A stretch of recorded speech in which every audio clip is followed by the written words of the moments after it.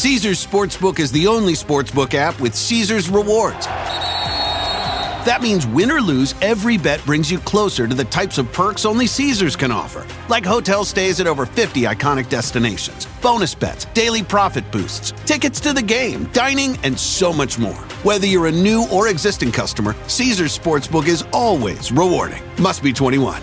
Gambling problem? Call 1-800-GAMBLER. Caesars Sportsbook. Don't just spectate, participate. Before I begin today's show, I would just like to congratulate the Writers Guild of America for securing an excellent new contract. Now that the writer's strike is over, I'd like to welcome my imaginary team of imaginary writers back to my imaginary writer's room. To be honest, without my writers, I felt as flat and uninspired as Stephen Colbert with his writers. So I'd also like to congratulate Stephen on having his 19 real writers back so they can come up with such wild and original ideas as comparing Donald Trump to Hitler and herpes. Because if that's not comedy, then comedy is comedy, which is just confusing. But it's great to have my imaginary writers back. So let me introduce them. There's Lola Vavoom, the shapely and ambitious creative who writes all my female sword fighting scenes. Between such bouts of steely realism, she enjoys wiggling her way to the snack table in her spandex leggings to fetch me a cup of coffee so she can linger behind me while I drink it, giving me a gentle shoulder massage and explaining once again that what my wife doesn't know won't hurt her, which isn't strictly true since my wife doesn't know how to use the chairlift and keeps falling downstairs. But hey, this is my imagination, so I get whatever imaginary writers I want. There's also Vivek Swami Mami from India who can't speak English, but at least he has darkish skin, so we can pretend to have filled our hiring quota for black writers without actually hiring any black writers. Thus, we strike a blow against the dreadful systemic American racism revealed by the fact that George Floyd died of a fentanyl overdose while resisting arrest, which was a terrible act of racist police brutality, because this is all imaginary. And finally, there's Joe Stern, the neurotic little Jewish guy who completely rewrites all our episodes so no one finds out our women and minority hires have no talent. After which, Joe Stern goes home to smoke dope and watch porn all night while posting on X about how social conservatives are evil. Joe Stern is also imaginary, but at least he could be real. Thanks to the WGA, these dedicated imaginary writers have a great new contract. For instance, the studios have agreed not to create scripts with AI, as long as the writers agree to produce repetitive and formulaic stories, bizarrely out of keeping with all human experience, values, and aspirations, so at least it seems like they were created by AI. There'll also be a guaranteed number of writers in each writer's room to ensure that there'll be some really lively groups conversations while Joe Stern is writing the script. And every writer who creates a streaming series with a large audience will receive a substantial bonus with which he can hire a lawyer to get Stephen Avery out of prison so he can rape and kill again.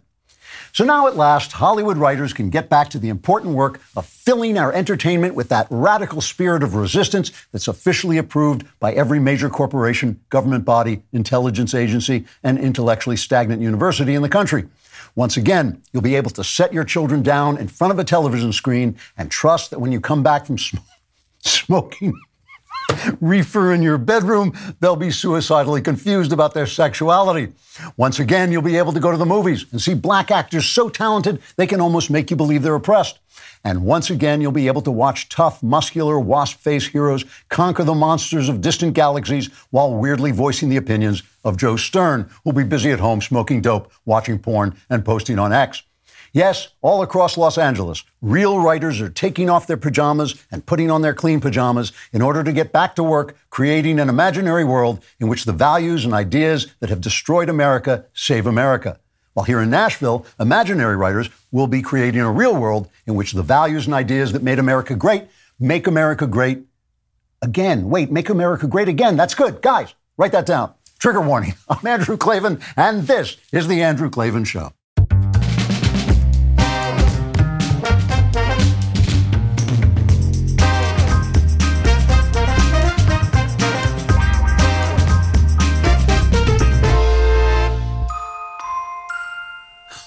All right, we're back, laughing our way through the fall of the Republic and also through the opening, which, I don't know, I read a million times without laughing, but that one got me. The House of Love and Death. Have you I got the numbers, the pre-order numbers for the House of Love and Death. They're good, but they could be a lot better. I please ask you, please, to go and pre-order The House of Love and Death. You will love it. In this one, Cameron Winter goes looking for a killer who wiped out a family, and he finds that corrupt authority from the White House to your house has a devastating effect on the world. I am the only novelist at my level who is writing about these things, actually, and you will love the book. It's the sequel to When Christmas Comes and Strange Habit of Mind, which you made USA Today bestsellers. Please help me push this to the top so that I don't have to stop doing this because I love it. Also, you want to catch the last interview we did, which was Voddie Baucham on marriage. And this week, the interview will be with a crime victim and with a woman who is handling crime in New York, which, of course, is skyrocketing with the George Soros prosecutor there. And while you're watching these interviews, either on Daily Wire or YouTube, a good time to subscribe to my personal YouTube channel, the Andrew Klavan YouTube channel. You'll get exclusive content delivered in the dead of night to your house, and no one knows you're looking at it. Just make sure we'll wrap it in porn so everybody knows it's nothing disgusting like the show. And if you leave a comment, and the comment is as disgusting as porn, we will read it on the show because this show is the porn of ideas. Today's comment is from real. How am I going to get through the show? This comment is from real Mike Evie, I guess. Mike Vey, maybe Mike Vey. It says, Dark Lord of Light, Mr. Klavan, thank you so much for the movies you mentioned in this episode. I watched both of them. I was pleasantly surprised at how good they were of the two, High Noon and On the Waterfront. I must say that the story and cinematography of High Noon was my favorite. Thanks for your work. Love your show. A fan from New Zealand. This stuff is just like sitting there. You're watching these crap movies that are coming out, and there's so many great movies that were made in America. But let us go on to the next episode, today's episode, which is Pearl Davis has a point about marriage. Now, I'm going to start this because it's kind of a personal episode, a personal subject. I'm going to start with a personal story. You know, we do this all-access show every other week. It's usually every other Wednesday. Sometimes we have to shift it around because of scheduling. But, you know, all access members come on and they ask questions. And I really like doing the show because it's one of the few times I get to talk to you. And this sounds strange, but it's absolutely true. I'd rather hear what you're thinking than what I'm thinking because I already know what I'm thinking. So I always like hearing what people are talking about and questioning about on All Access. So somebody asked me this question about surprising career moments. And there's one of the most surprising moment in my career, which was, you know, I knew very early, I knew in my young teens that I wanted to be a writer. And like all writers, I dreamed of, you know, fame and fortune and all this. And then I went through a period, if you've read my memoir, The Great Good Thing, you'll know I went through a period of genuine life-threatening darkness in my life. I lost maybe 10 years to mental illness. But after this miracle happened, when I was made sane in therapy, it was just an amazing thing. I don't know anyone else it's ever happened to. Very quickly, my career took off, and I got the things that I thought were available to me through my talent. And I remember I made, you know, lots and lots of money, and I was selling books, and I remember standing in Times Square, and there was a poster of one of my books, True Crime, which had been made into a Clint Eastwood movie. And listen, this is not a knock on true crime. I would put true crime up with any American thriller. Seriously, I would put it in the ranks of any of the lists of great American thrillers. I would put this book, True Crime, and I'm happy to brag about it. But I was standing there looking at my name in lights in Times Square, and I thought, I don't care about this. I worked to get this. I wanted it so much. I went crazy trying to get it. And now I have it, and this is not what I want. And I basically had to break my career down and start to rebuild it until I could become what I was meant to be and what I wanted to be, which is the person you see sitting in front of you right now, who is doing some of the best work of my life. And it took a long time to get back from that moment. One of the most powerful weapons a person can have is a healthy and realistic idea of what he wants in life. You can exceed the goals that you set for yourself, but it's difficult to get where you want to go if you don't know what direction it's in. You don't know where to travel. For most young people, of course, this is incredibly difficult because you haven't lived, you know, no matter how much you think you know, no matter how much you think you've seen, you haven't got the life experience to have context to know the kinds of things that you want and what's realistic in what you want and what direction you might want to go. Some of these things only occur to you later. So in a healthy society, your elders create a world in which you make the right decisions in spite of yourself. They make a decision. They make a world in which you are guided into the smart young person's decision, and then later, as you know more, you can move on yourself and build the next part of your life. But this is not a healthy society. This is a very sick society. This is a society where brain-dead materialists and sexual deviants and neurotics demand the right to teach children lies about who they are and their souls and their bodies so the deviants can normalize themselves while the children become miserable and sick. This is induced neurosis and psychosis by the very people who are responsible for helping you find your way. And I hate to say this, but I think the conservative response to some of that is not always very convincing or helpful as it should be. So today I want to take an honest look at some of the stupid and sick ideas that are being put forward and some of the not so honest conservative responses and give a response of my own. With everything going on in the world right now, you could really use a good night's sleep. And if you get one, let me know what it's like. But that's why you need to check out Helix Mattress. The Helix lineup offers 20 unique mattresses. There's the award-winning Luxe Collection, their newly released Helix Elite Collection, which is designed for big and tall sleepers, and even a mattress made just for kids. I've had my Helix for years now. I love it, and I'm awake all night, so I get to feel how comfortable it is. Not only is the mattress the best I've slept on or stayed awake on, but the setup was fast and easy. Helix mattresses are delivered in a box straight to your door for free. Helix has a sleep quiz that matches your body type and sleep preferences to the perfect mattress, because why would you buy a mattress made for someone else? Go to helixsleep.com/Klavan and take their 2-minute sleep quiz to find the perfect mattress for your body and sleep type. And with their flexible payment plans, a great night's sleep is never far away. Helix is offering 20% off all mattress orders and 2 free pillows for my listeners. Go to helixsleep.com/Klavan. This is their best offer yet, and it won't last long. With Helix Sleep, better sleep starts the minute you learn how to spell Klavan. It's Klavan. Klavan, there are no E's in Klavan.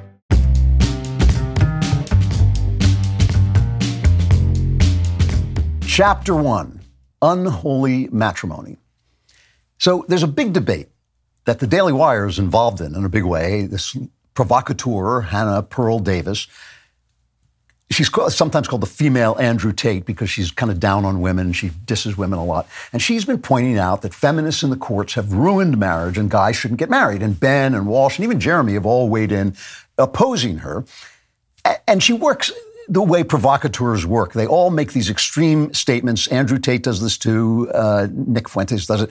And when they're attacked, when people say that's a really horrible thing to say, they explain their extreme statements away, and their followers pretend to believe the explanation while they really believe the extreme statements. So they say, women are stupid, and you say, well, that's a ridiculous thing to say. And then they say, well, what I meant by that is they don't always make the right decisions. And everybody says, see, he doesn't really mean that. But what they really think is that women are stupid. So Pearl has been complaining.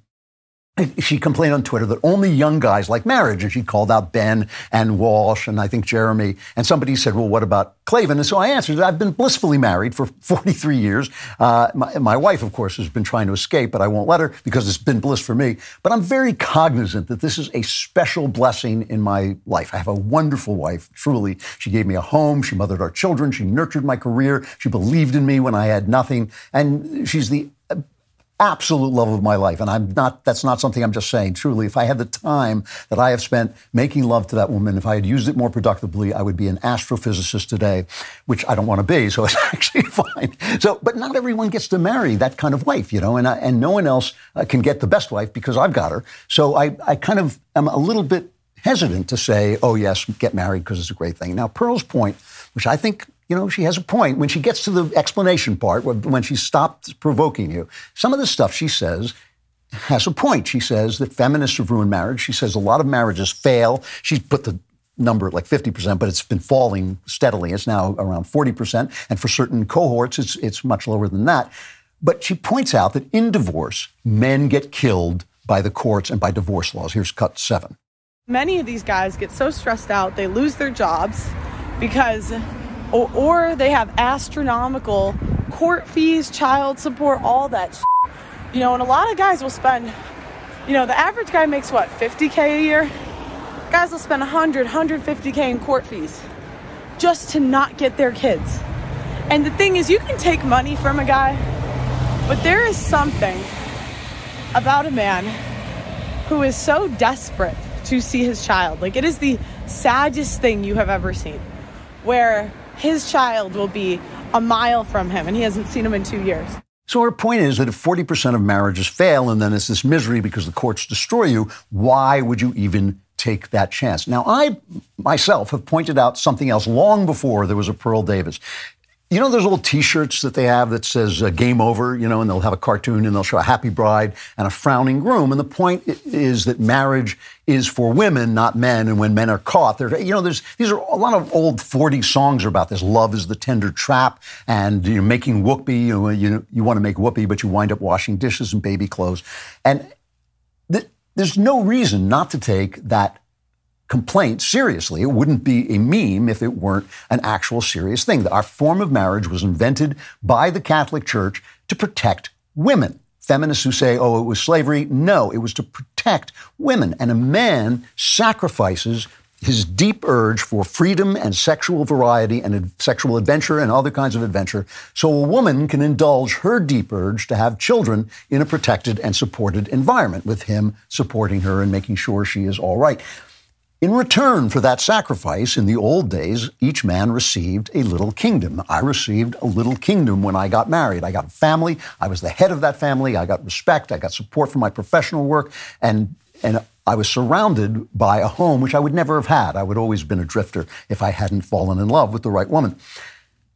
Pearl is right about this. That feminism has destroyed marriage in the sense that men are expected to sacrifice a freedom that is deeply important to them, not just sexual freedom, but it's the freedom to not know what they're going to be doing next or who they're going to be and not to be responsible to anybody. And they get absolutely nothing in return. And they might wind up with a not very nice wife, but you're basically, the woman is not expected to make a home, not expected to raise your children, not expected to support you in your career and sacrifice some of that so she can have what she wants, which is a family and children, because she's been told she doesn't want that. And she only realizes when it's too late that, yes, she does.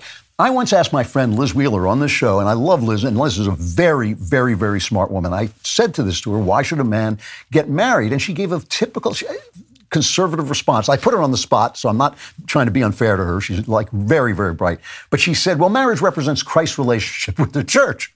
And I thought, yeah, that's why I got married. I looked at my wife and thought, wow, she really looks like the church and makes me feel like Jesus, you know? But no, that is nothing. That might have happened once. There might be someone who got married to represent Jesus. It's like a woman winning a sword fight. It might have happened at some point, but it doesn't happen, you know?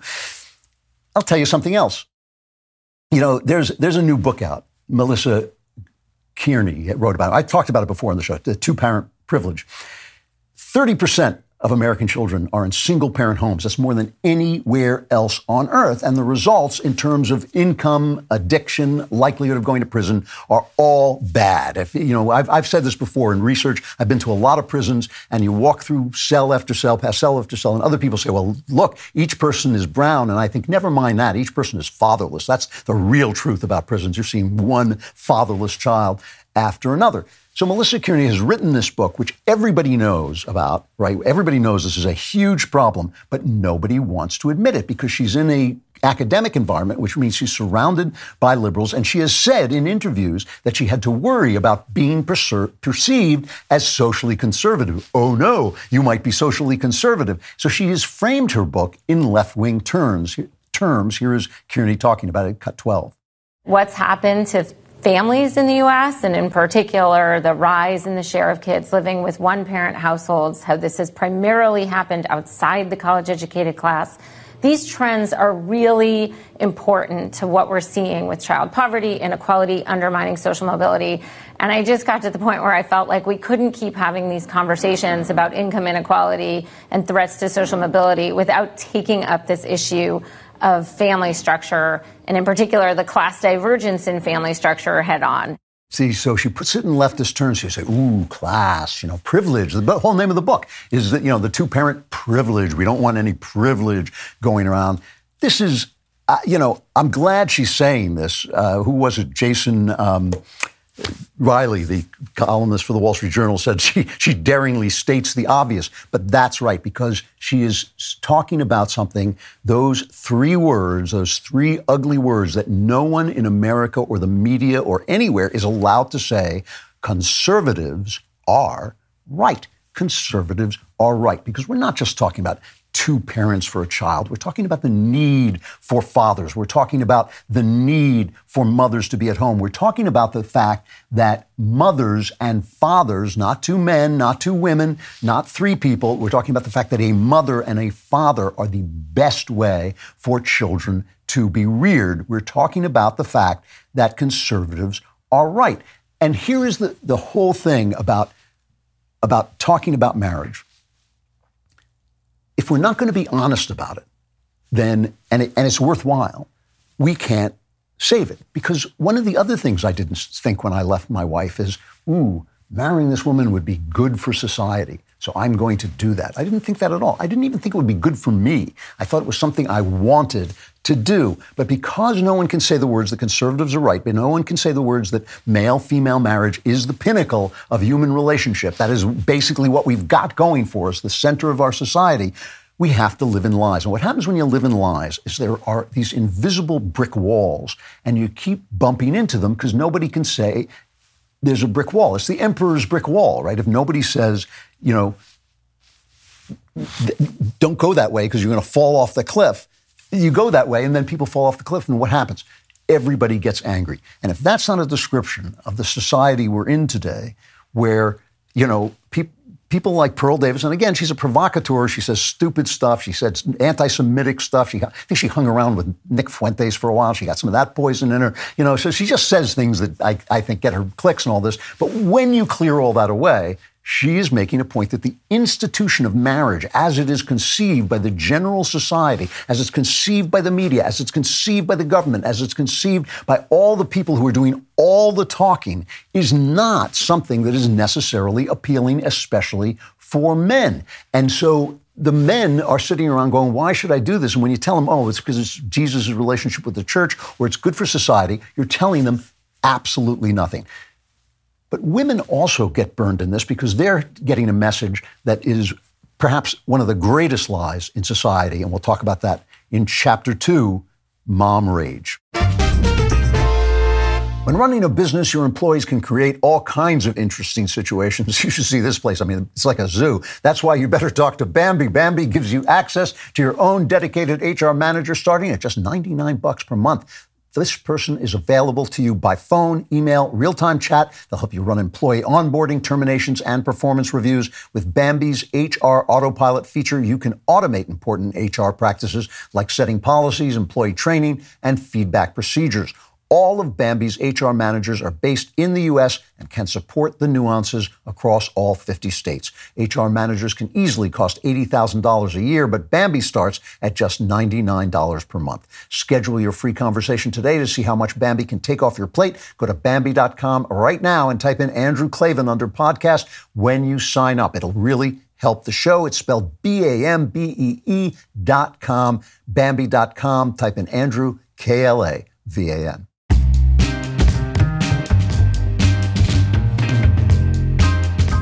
Now, the first job of any society, and this is not something that necessarily people set out to do, but it's something that simply happens because people know it has to be done, it's the dispensation of its women.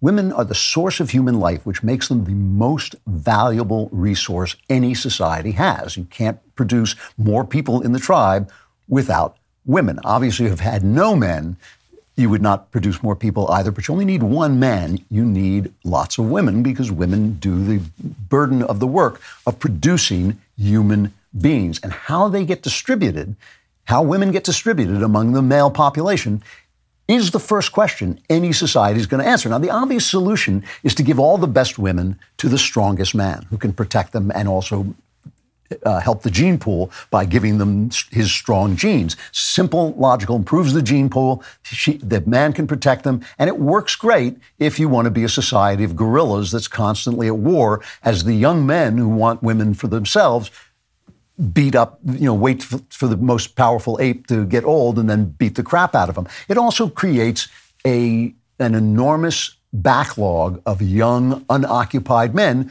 who are going to be violent and basically are going to need to make perennial war. And you see this in a lot of Muslim societies where the rich men get a lot of the women and the men, the less wealthy men, don't get any women and they become, violent. They have to do something, and that's something that takes up their time. So If you think there's something worthwhile about humanity, peace, freedom, spiritual equality, those little things, the best dispensation is that a woman for each man. And men should have a job or a career that can support a family and give them purpose and fulfillment. And they should find a wife who'll make them a home and mother their children. And women should marry a man of substance and a man of purpose. And that will let her do the work of creating the home and family that is the heart of both individual and social health. And obviously, there are all kinds of ways that can work itself out. It doesn't mean that that's the only thing women do. It doesn't mean that's the only thing men do. It doesn't mean there's not time and flexibility. A healthy society has flexibility. It's free enough and flexible enough to realize there's some individuals who aren't going to fit directly into these roles. This is always the problem with these big theories, is there's always some idiot coming along and saying, well, what about this person? What about that person? And yeah, we need eccentrics and all that stuff. But the thing is, the outliers are called upon to be heroic because the society needs the structure that is healthiest for it. But the outliers have to struggle to say, you know what? I know I'm being told to go into that structure, but I don't want to. Maybe I'm too creative. Maybe I'm too sexually wild and I have to have a million women. Maybe I'm a woman and I just want to focus on my work. Whatever it is, you don't want to be part of that. You're going to have to live a life of struggle so that society can have a general rule that works for the society. That's just too bad. You cannot remake the society for each eccentric that comes along.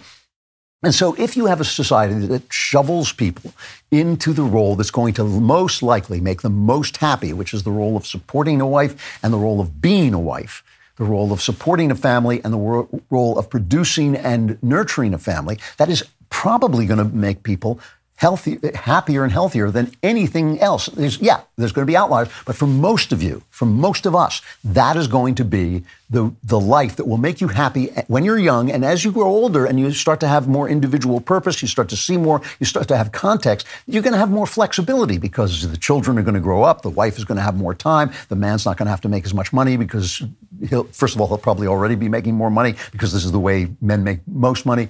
The woman will be free up some of his time. You'll begin to individuate after you've done the work that young people are supposed to do, which is creating more people.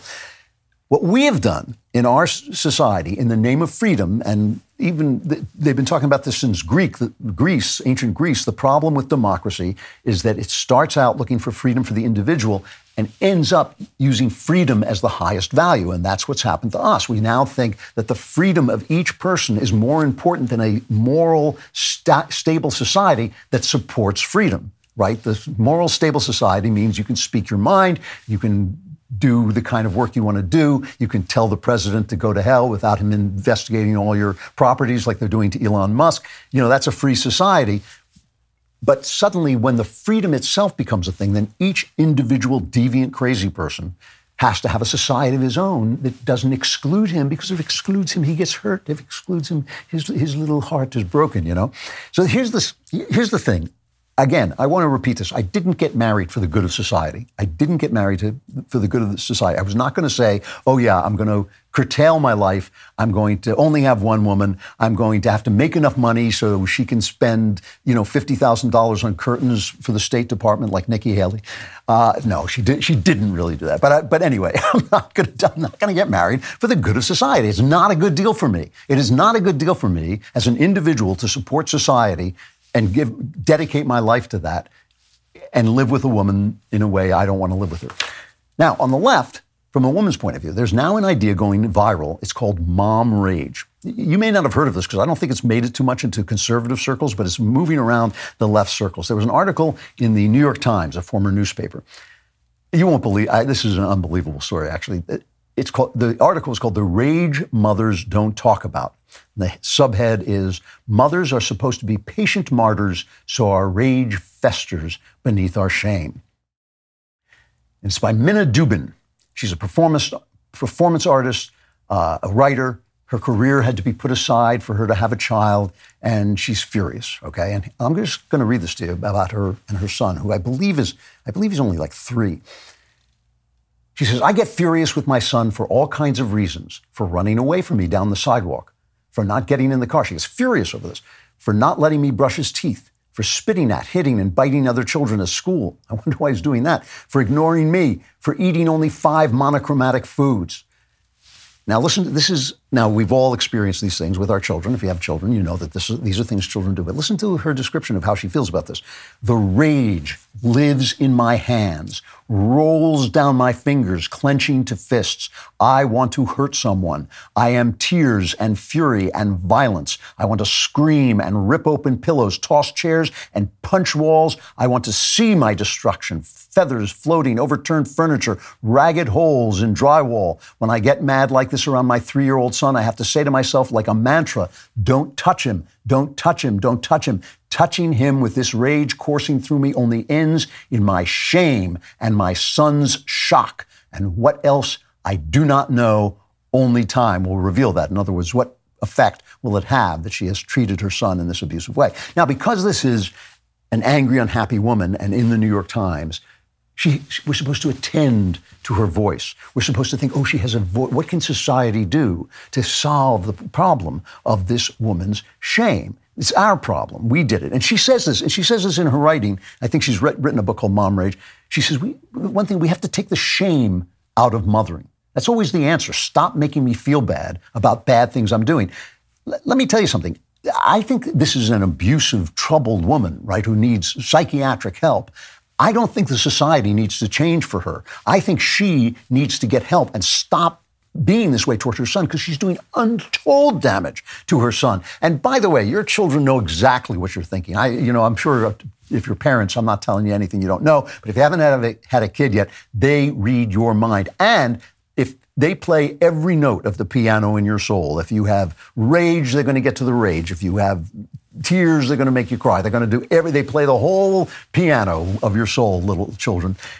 And if you're not stable in some sense, that instability is going to come out. And if you're that angry, if you're as angry as this woman is, then you are going to be doing damage to your child because he will know that when he does the normal things children do, not brush their teeth, eat monochromatic foods, all that stuff, that you are furious. So we mustn't talk about the fact that this is her fault, her problem, something that she needs to do, that it's not our fault. It's not that she should be feeling shame. She should feel shame because she's doing something that is not right. But we also can't talk about who she is. Minna Dubin, because they write this entire article and you would never know this. She's not secretive about it, just so I'm clear. She's not secretive about it. But in the article in the Times, I don't think they ever mention it. She is a lesbian married to a man, and she sees motherhood not as a fulfilling personal responsibility or moment of personal growth or goal to create something that is bigger than yourself that you can care about and leave behind you when you go. None of that. It's a political event. Here she is talking about it, cut 11. There's so much power in motherhood. I think motherhood is potentially a very beautiful, and I think it's life-changing for every person who becomes a mother. And we have the power as mothers to teach our children and to change the course of things, like one child at a time. Like, we have so much influence. And I think we also have the potential, if we do it right, to change, especially if we're married to men, to change our spouses and to change the course of patriarchy, one kid at a time, basically, depending on how we show up gender roles wise in our home. So she's showing up gender wise as this enraged, clenched fist, furious person who can't deal with the fact of her child. She writes about this. She says she blames the capitalist patriarchy, she says it props up the ideology of what she calls capital M motherhood, which, quote, tells mothers we must throw ourselves full throttle into our mothering job. Here's her description.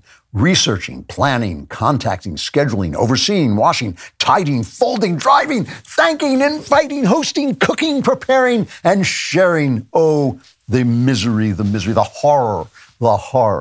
It's actually a pretty good description of motherhood if you leave out the fact that those are all acts of love. The laughter, tears, joys, grief that make not mothering, but parenting, fatherhood too, the most humanizing and fulfilling thing you will ever do. You will never live until you were a parent. Seriously. Ben talks about this, and I've said almost the same words myself, that, you go from seeing, he says you go from a an emotional life between 6 and 8 to an emotional life from 1 to 22. What I always say is like having a scrim on a stage pulled up and suddenly you see, oh, I was living in 1 dimension. Now suddenly I'm living in 3 dimensions. But the problem for Minna Dubin is that Minna Dubin's son is obviously not about her son. Her son is about herself and her vision for the world. This is true of parents who want their children to go into a certain business or live a certain life or have a certain set of values that reflect their values instead of moral values. You want your kid to have moral values, but moral values can look different in different people.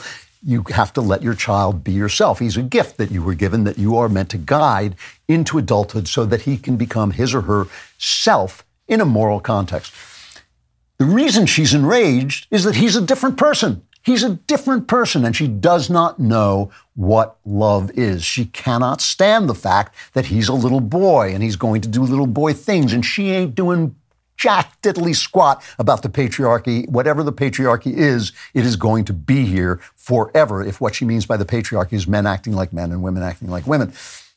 I think this is true, by the way, in a lot of marriages. I mean, the opposite sex, what the qualities of femininity can do for a man and what the qualities of masculinity can do for a woman are parts of ourselves that are missing. They are meant to be missing. They are meant to be fulfilled not by getting our bodies butchered so we can look like something we're not. They are meant to be fulfilled by another person who has those qualities and gives them to you and extends them to you, and you become one flesh. I can't give myself the female love that my soul needs. Only my wife can do this, and it takes a lifetime to do it, and it takes hard. You know, they always call it hard work. I wouldn't call it hard work. I would call it soul work. It takes soul work. It takes adjusting yourself, being true about when you failed, adjusting your failures, making yourself better at loving. That is what you're trying to do. You're not just trying to be loved. You're trying to become loving, something I think this woman has failed on at every level just from her own writing. And if we don't talk about that, if we don't talk about love,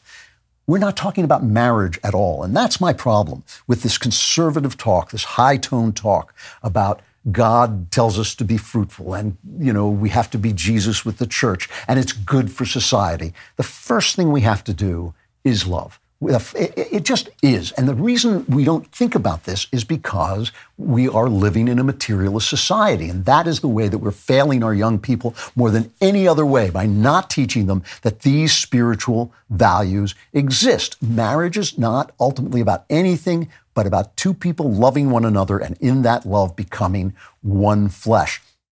And yes, that love includes the erotic. I think the erotic sets it off a lot of times. I wouldn't want to marry somebody that I wasn't attracted to, that didn't appeal to me physically. But it goes so far beyond that. And I think that that is the thing that you don't get to any other way. And each person has to sacrifice part of himself to get the part of himself he needs in order to become loving. And that, yes, does that mean women put their careers aside for a while to build a home, to build a family, to nurture children? I think it should. I think that's exactly what they should do. And I think they will be happier doing it. And doesn't mean that sometimes a guy has got to make sacrifice. Look, I see this all the time. I've done it myself. Every father has. If he's any kind of a father at all, any kind of a spouse at all. You do things you don't necessarily want to do. You can't stay pure all the time to make sure that your kids have a loaf of bread. You just do it. You do it, and you don't complain about it, and nobody says to you, hey, you know what? This is better than starving. Nobody says to dad, I like this loaf of bread better than lying on the street with my ribs sticking out and flies on my eyes.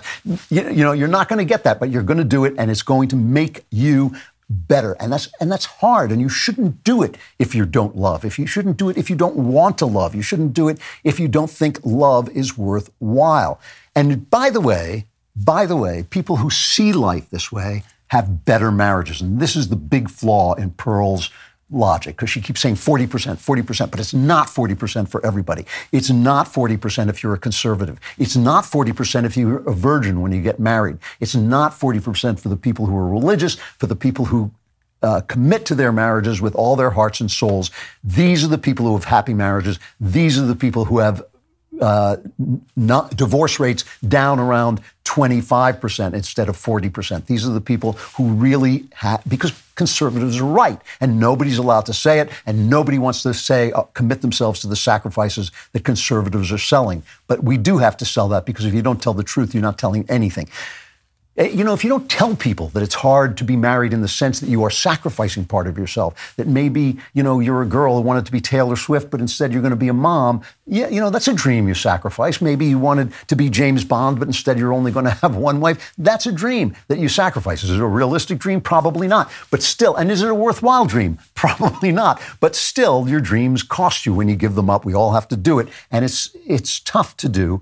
But you have to say that, yes, it's the love that's worth it. And by the way, after you commit to that love, society will get better. You will learn that marriage is, in fact, the model of Christ's relationship to the church. That will happen to you. But before you do that, you have to learn that the physical facts of life, from making love to all these things that this woman said, researching, planning, contacting, scheduling, overseeing, washing, tidying, folding, driving, thanking, inviting, hosting, cooking, preparing, and sharing, working, supporting, showing up for baseball games when you don't want to, when you'd rather be at home watching a baseball game, fidelity. These are physical acts that speak love into the world and transform you into someone who can give love. A healthy society begins here. The symbol of Christ's church is lived out here, but an individual has to be married because he believes that he's in love, and he believes in love. He believes that this is a spiritual thing that can be done by physical means. And a society that fails to teach us this because it's sick with materialism has failed us. And conservatives who don't talk honestly about the trials of what you're doing and the reason that you want to do it, and the fact that you might not want to do it. You might not be a loving person. You might not be a person who thinks love is the answer to life, which, as I've said, all your joy comes from love. All your joy will come from love in this life. But you might not care. It might not mean anything to you. Then you shouldn't get married. Then you shouldn't get married if you don't believe in love. I've told you before, everybody here at the Daily Wire is a fan of Genucel. Here at the Andrew Klavan Show, we love it. Don't just take my word for it. Ella from Rockford says, I have both age and acne spots, and this stuff is actually fading both of them. This serum is worth every penny. Ella is raving about the famous dark spot corrector from Genucel, a must-have after months of record heat and humidity. Sunspots, brown spots, discoloration, even red inflamed patches all disappear in front of your very eyes. Here is the Genucel amazing guarantee. You will see results on day one or your money back. So take advantage of Genucel's most popular package, which now includes the dark spot corrector, plus the classic Genucel Immediate Effects Cream, plus the under-eye treatment for bags and puffiness. You can get all this right now at about 70% off so that you can try the best skincare in the world completely risk-free. It's simple. Go to Genucel.com/Klavan. Start looking years, even decades younger tomorrow. Say goodbye to dark spots and liver spots, crow's feet and puffiness under the eyes. Go to Genucel.com/Klavan. That's Genucel.com/ let's hear it. How do you spell it? Give it to me. Klavan.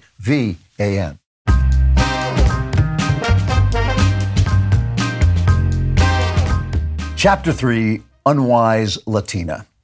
So I'm going to keep this short, but I got to talk about this debate, this Republican debate, the second Republican debate. And the reason I want to talk about it in this context is it shows something similar to the discussion about marriage. I've used the C.S. Lewis quote a lot. It's one of my favorite quotes. Is on his little book about Milton's Paradise Lost, a wonderful book.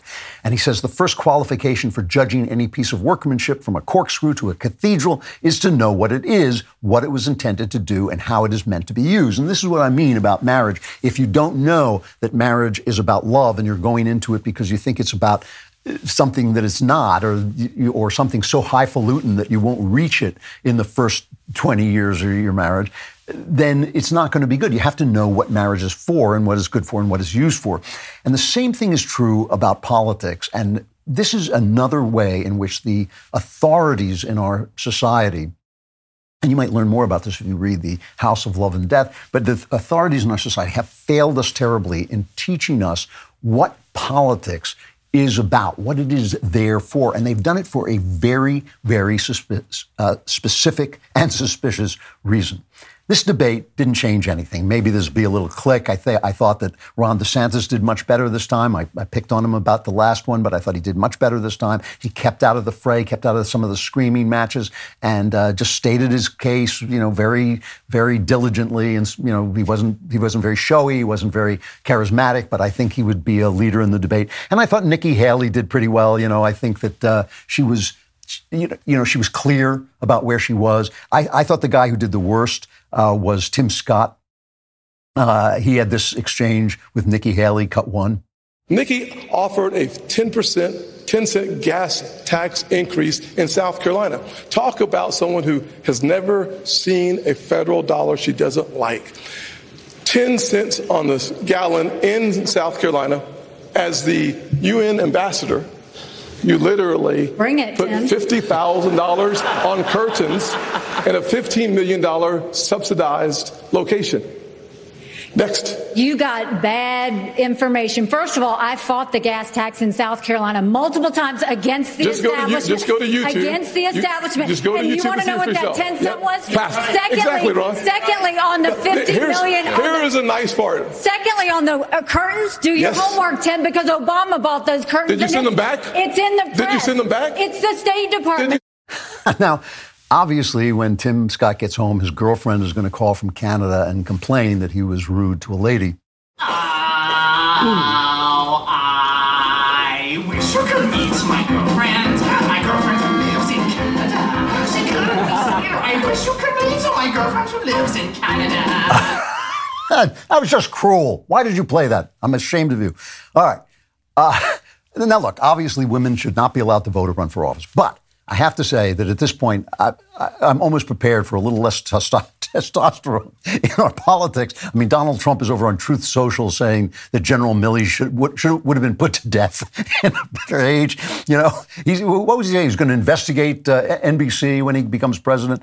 So maybe a girl spending $50,000 on curtains. But the reason I thought Tim's would be, at least if the Republic is going to fall, we could have nice curtains. But the thing is, Tim Scott knows that Obama did, in fact, order those curtains, and she just didn't get in the way of them.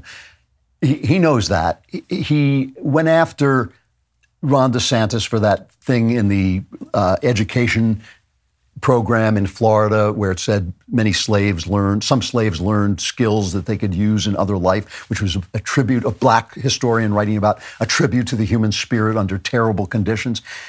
He knows that, and he's picking on conservatives from a left-wing talking point position, and I think that's going to hurt him. He had no chance to begin with. Now I think he has zero chance altogether. Ron DeSantis looked all right when he said stuff like this, is cut 5. The people in Washington are shutting down the American dream with their reckless behavior. They borrowed, they printed, they spent, and now you're paying more for everything. They are the reason for that. They have shut down our national sovereignty by allowing our border to be wide open. So please spare me the crocodile tears for these people. They need to change what's going on. And where's Joe Biden? He's completely missing in action from leadership. And you know who else is missing in action? Donald Trump is missing in action. He should be on this stage tonight. He owes it to you to defend his record where they added $7.8 trillion to the debt. Okay, so now, I can criticize, DeSantis is not Mr. Personality, but he's done such a good job in Florida, that I think that should speak for him. Why is this not going to change anything, and why is Donald Trump still, 100 points ahead? It's because people have sold us. The news business has become show business. It wasn't always. It has become show business. This happened during the course of my lifetime. It happened over the 70s and 80s, 1970s and 1980s. It's become show business. And so they want politics to be show business. Now, no one is going to deny there's a showbiz aspect to politics. But the problem with going to the lowest common denominator is you drag everything down. This happens in Hollywood. They make an entertaining movie like The Matrix and they want to do a sequel. And they think, what did people love about The Matrix? They love slow motion action scenes. Well, no, they loved slow motion action scenes in the context of a great idea. So the second Matrix is garbage, full of slow motion action scenes, but with no good ideas. 8 people on stage is crap. It's no way to have a debate. All you can do with 8 people on stage is scream at one another and have embarrassing, scripted, theoretical breakout moments. I'm trying to elect a guy who will run the free world. I don't care about his breakout moments. I do not care about his clever little turns of phrase. I want to hear what he has to say, and I want to hear him defend what he has to say in an orderly way from the guy next to him. You can do that with 2 people. Really, it should only be 2 people. You can do it with 3 or 4. That's it. So they're purposely setting this up to be a free-for-all, and that's what it was. People shouting and interrupting each other and delivering these stupid, we're going to call you Donald Duck because you ducked out of this, Chris Christie, because you ducked out of the debate.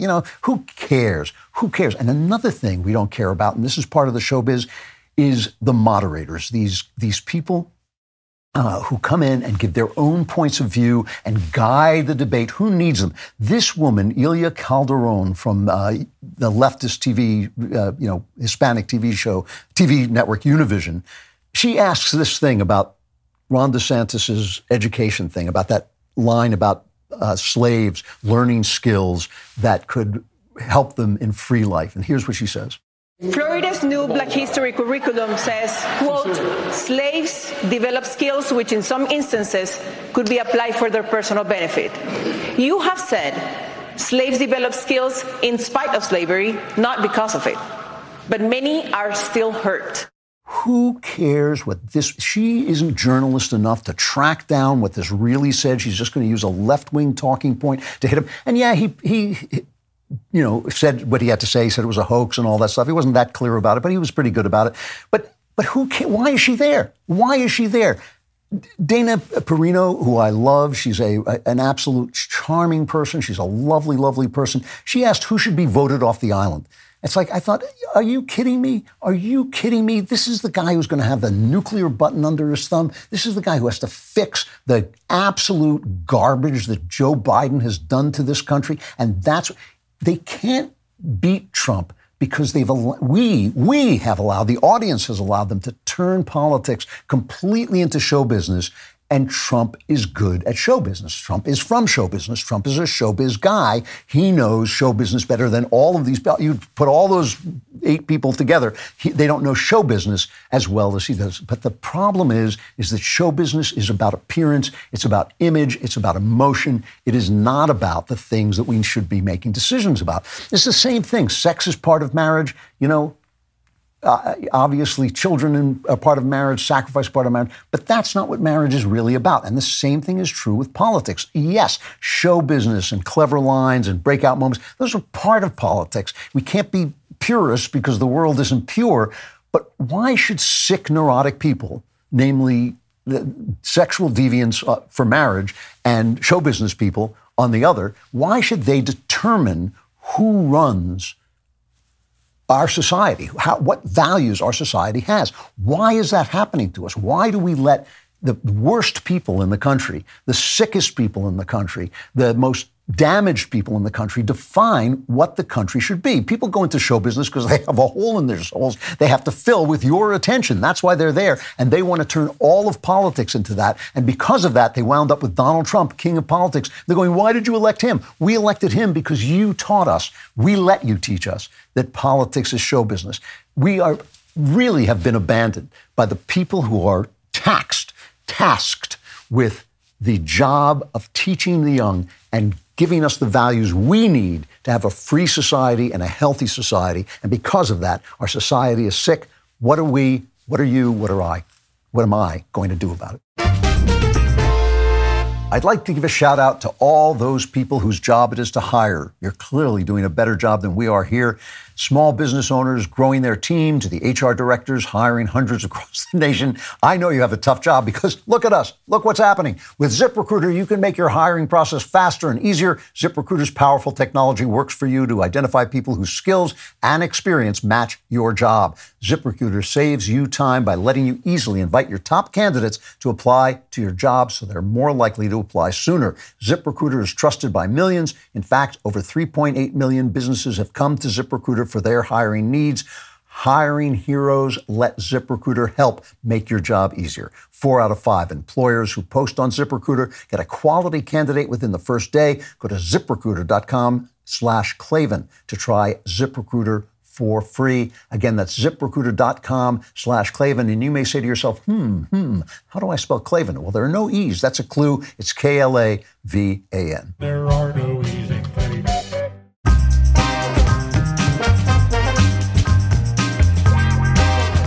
All right, final chapter, Silence and the Art of Stupidity. So I want to talk about something that I did on Member Block, because I know some of you, for some reason, inexcusably are not members.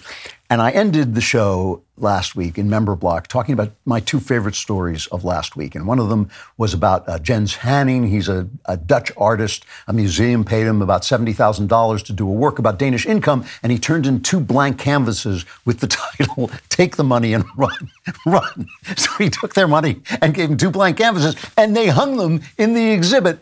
And then they sued him because they wanted the $70,000 back, and a court said he had to pay it back. And I thought, well, if he has to pay it back, then Marcel Duchamp has to pay it back when he put a urinal on a museum wall, and the Jackson Pollock estate has to pay back all their money for all that splattered paint that Jackson Pollock used to have, and Picasso for hanging, bicycle handlebars and calling them a bull's head.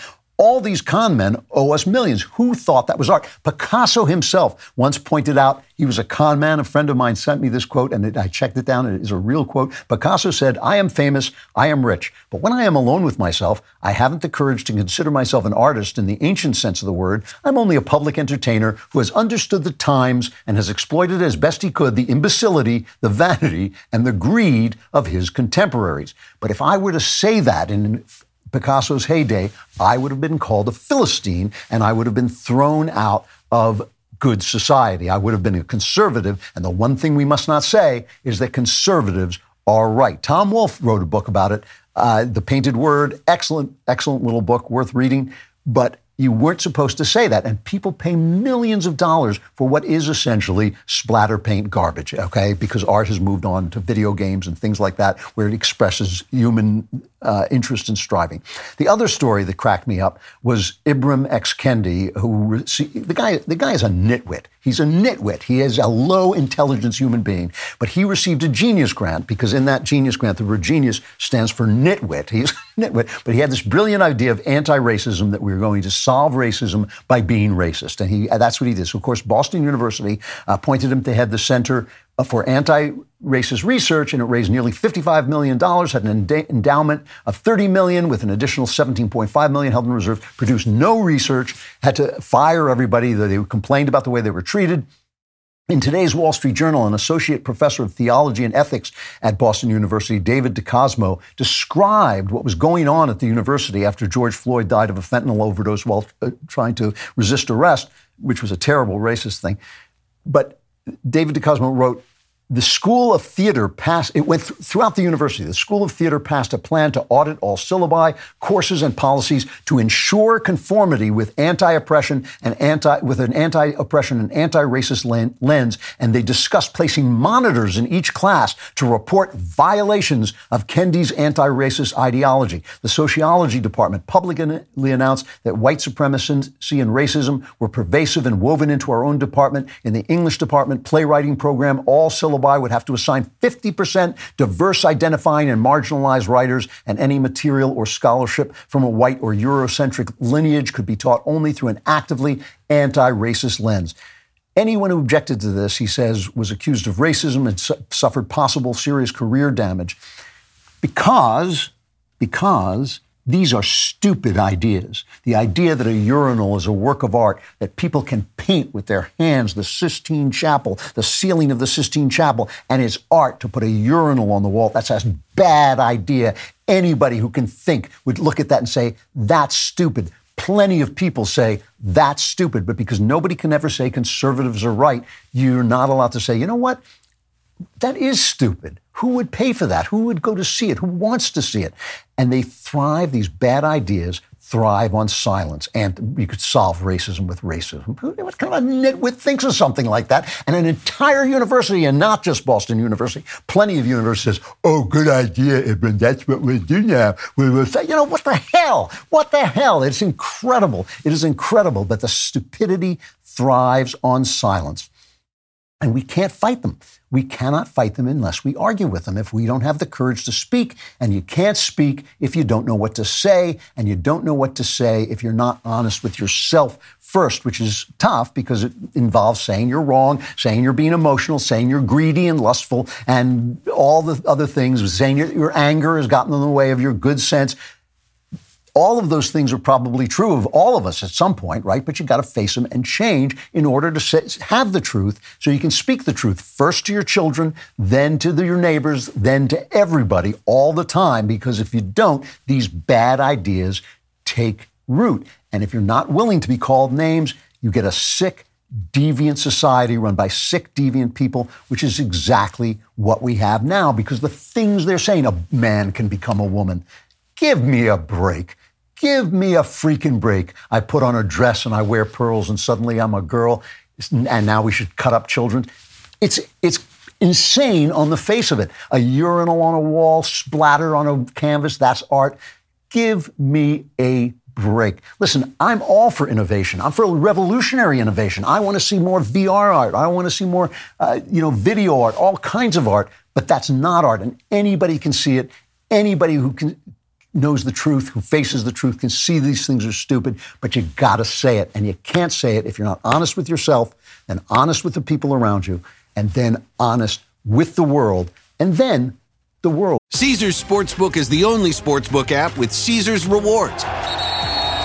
That means win or lose, every bet brings you closer to the types of perks only Caesars can offer, like hotel stays at over 50 iconic destinations, bonus bets, daily profit boosts, tickets to the game, dining, and so much more. Whether you're a new or existing customer, Caesars Sportsbook is always rewarding. Must be 21.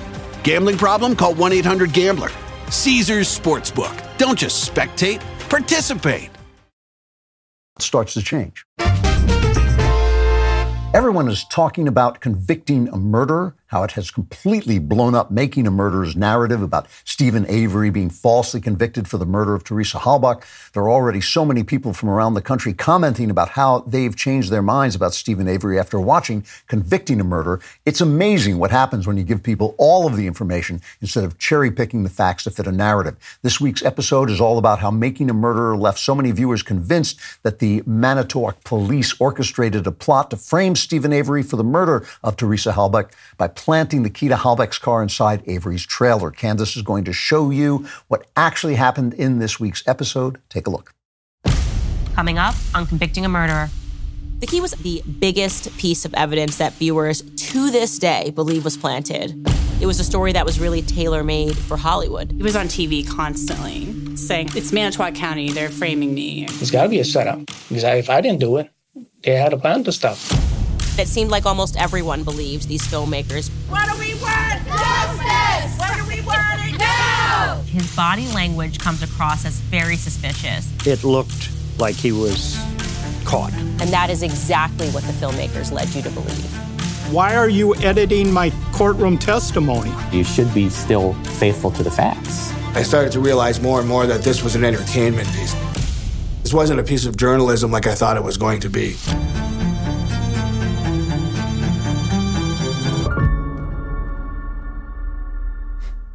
New episodes of Convicting a Murderer are released every Thursday exclusively on Daily Wire Plus. If you're not a member, head over to dailywire.com/subscribe to sign up for access to this groundbreaking series and the rest of Daily Wire's content. Caesars Sportsbook is the only sportsbook app with Caesars Rewards.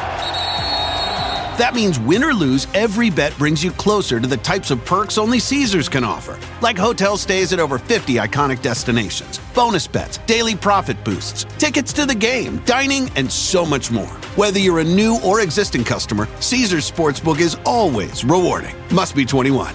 Gambling problem? Call 1-800-GAMBLER. Caesars Sportsbook. Don't just spectate, participate.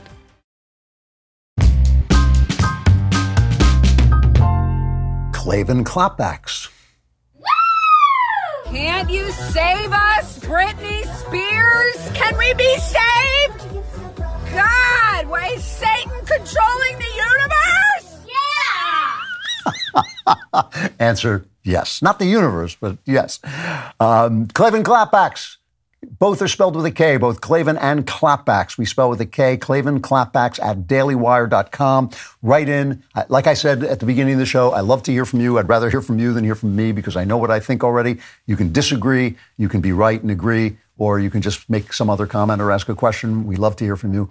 today from Charles Hillier. In keeping with your spirit of promoting morally disgusting comments, I asked the following question: is racism all that bad? My best friend was racist against blacks. Had he committed rape, molested children, murder? I'd rather befriend the worst racist than anyone who would even consider transing a child. I know you have to constantly denounce racism, fair enough, but is it really more deserving of condemnation than other sins? Well, first, just to answer that, I wish people wouldn't say stuff like that. I don't have to say anything. There's nothing I have to say. There's some things I might believe that I won't say, like that women shouldn't have the right to vote, because that would be, disgusting and it would hurt the brand and people would be upset because it was so radical, and people at Media Matters would get so excited. I don't like to get them overexcited because I'm afraid they'll fall over and die.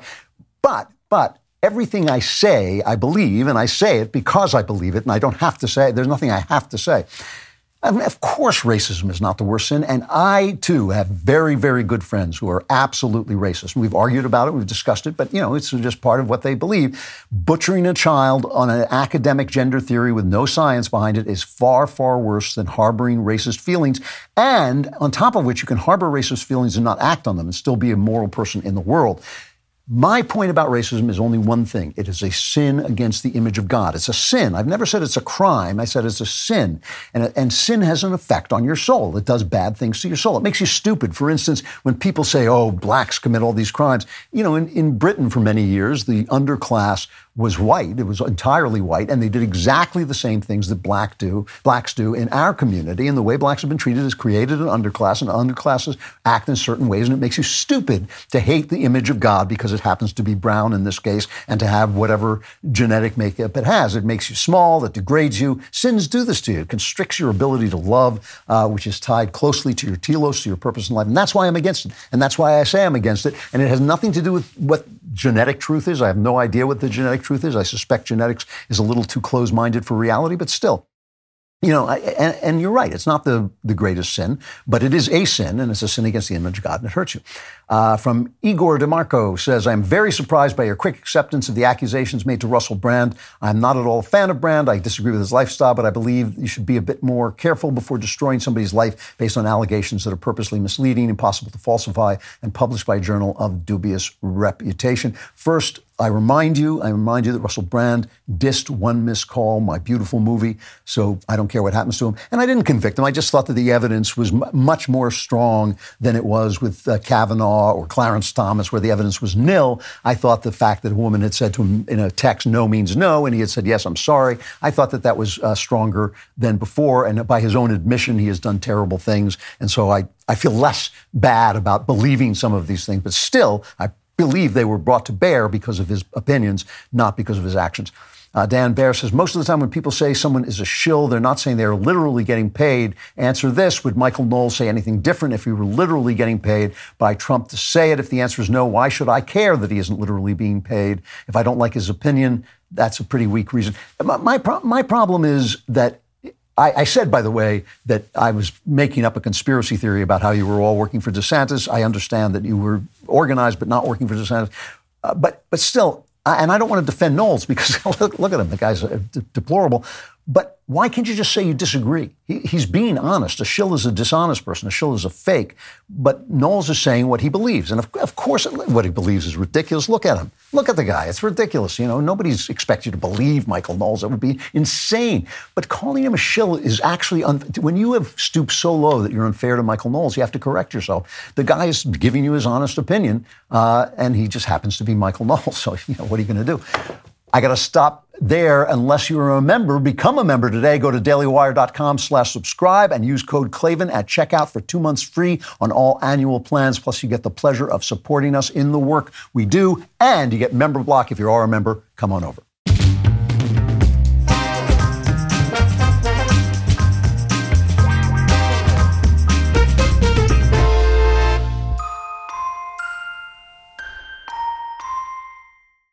Caesars Sportsbook is the only sportsbook app with Caesars Rewards. That means win or lose, every bet brings you closer to the types of perks only Caesars can offer, like hotel stays at over 50 iconic destinations, bonus bets, daily profit boosts, tickets to the game, dining, and so much more. Whether you're a new or existing customer, Caesars Sportsbook is always rewarding. Must be 21. Gambling problem? Call 1-800-GAMBLER. Caesars Sportsbook. Don't just spectate, participate.